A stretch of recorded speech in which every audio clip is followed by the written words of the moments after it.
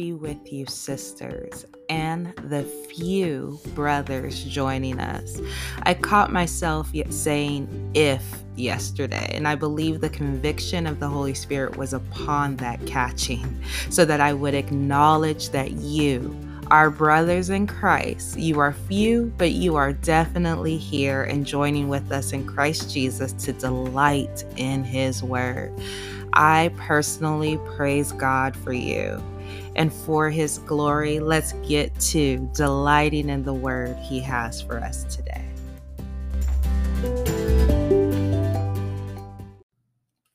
As mentioned yesterday, we will hear and meditate upon verses from the Gospel of Luke, of the final moments on earth of our resurrected and ascended Lord with His disciples. We will hear from chapter 24, verses 44 to 53. Now, Luke, like Mark, wasn't one of the 11 or 12. We get to learn more about Luke from his witness in the book of Acts as he ministered alongside Paul and other apostles and disciples of the church directly following Jesus' ascension. Luke could have been one of the other disciples that walked with Jesus in the flesh, amen, among the 70 or 72, depending on translation, what count that was, that were sent out by Jesus. Let us always remember Jesus had more than the 12 disciples, yet the 12 were specifically chosen and appointed for specific reasons by our God. Yet, whether Luke was one of those men, there's nothing in the Bible that confirms this. So let's move forward with what we do know from the Word. Luke was a physician. Luke believed in Christ Jesus, and Luke gave his life to his ministry. As it has been our pattern, let's start with the Amplified Bible. Then he said to them, "This is what I told you while I was still with you. Everything which has been written about me in the law of Moses and the writings of the prophets and the Psalms must be fulfilled." Then he opened their minds to help them understand the scriptures and said, "And so it is written that the Christ, the Messiah, the Anointed, would suffer and rise from the dead on the third day. And the repentance necessary for forgiveness of sins would be preached in his name to all the nations, beginning from Jerusalem.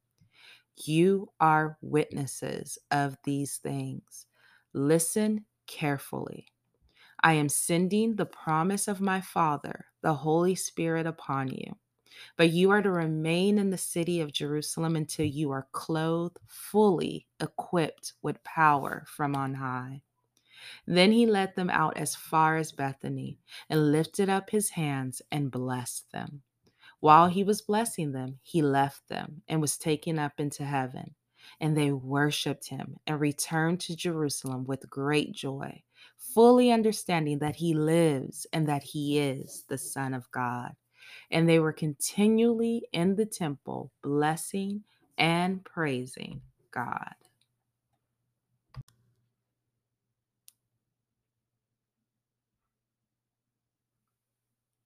And the voice reads for us, Jesus speaking.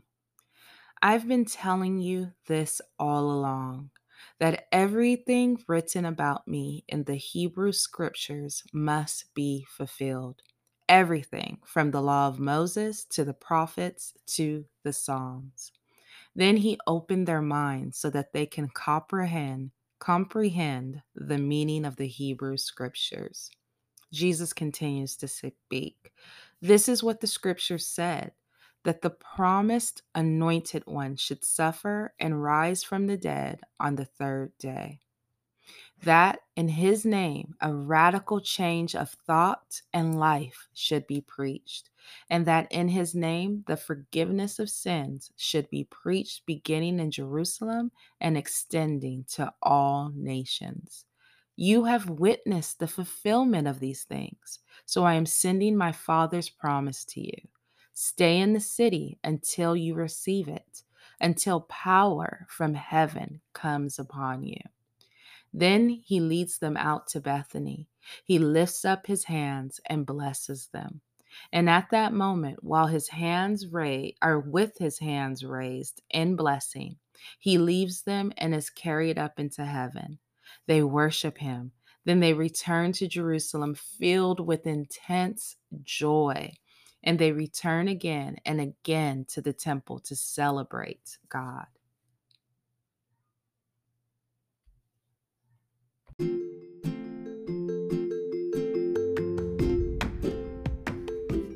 Oh, disciples of Christ Jesus, children of the Most High God, let's delight in His Word and let's celebrate our God all day long.